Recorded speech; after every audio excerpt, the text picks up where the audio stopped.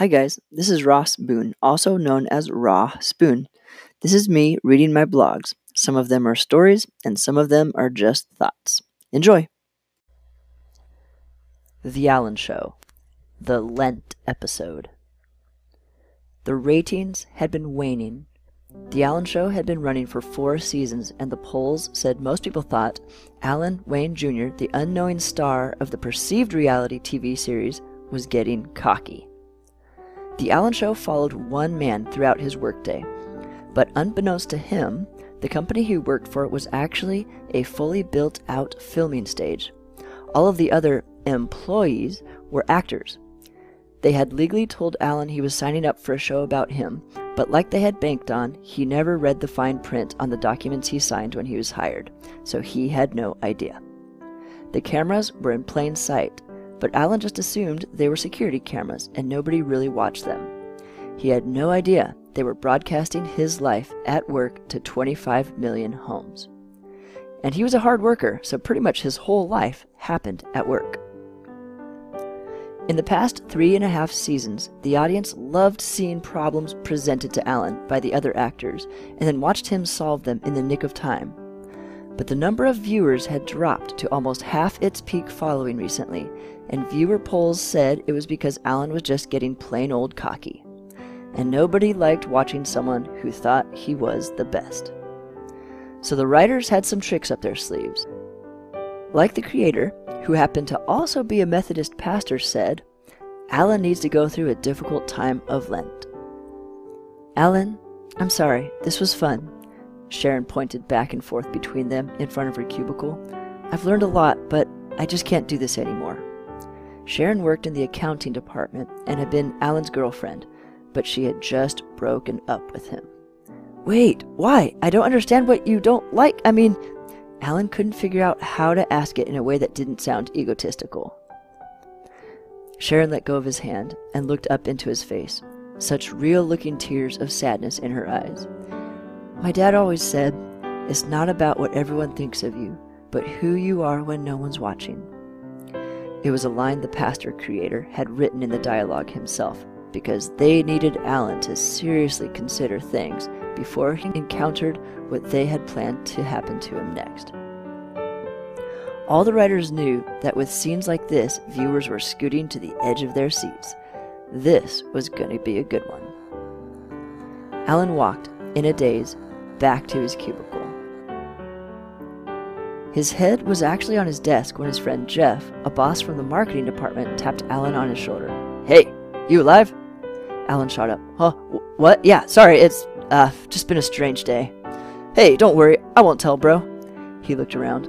Most of the others in Alan's department were still out to lunch. Take a walk with me. I think you might want to get in on something. Jeff had risen to his high position quickly. He had only been hired 6 months before and was now VP of marketing. Definitely a good person to be friends with, even if he was a little shady sometimes. Alan walked with Jeff through the halls and elevators, making small talk about the football game or the golf game Jeff played on Monday.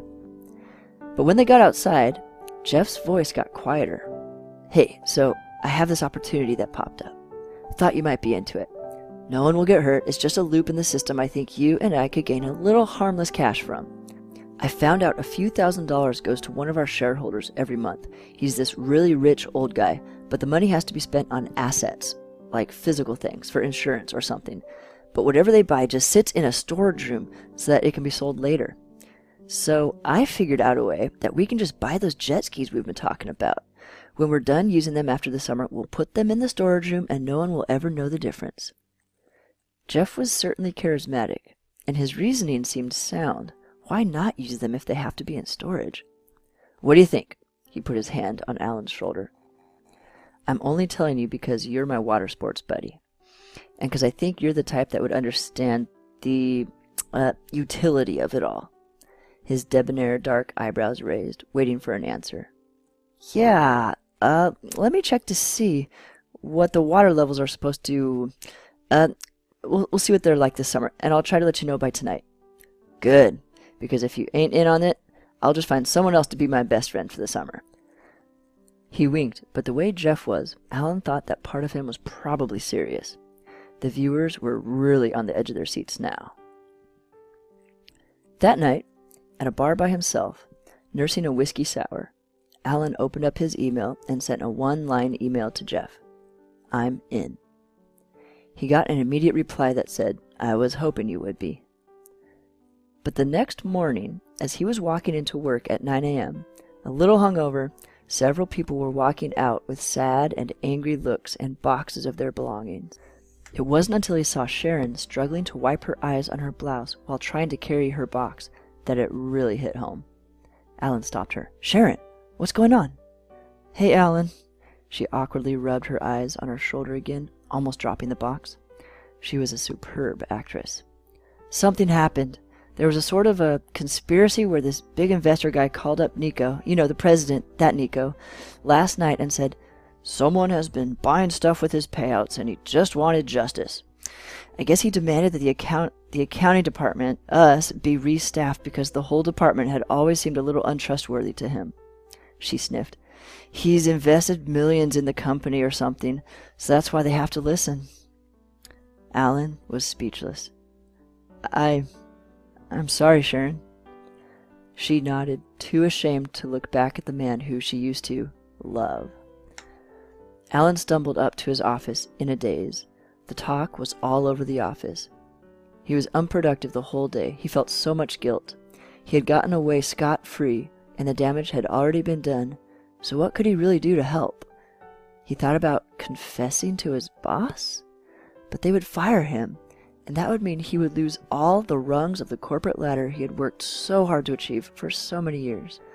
He thought of Sharon's crying eyes and was reminded of what she had said again.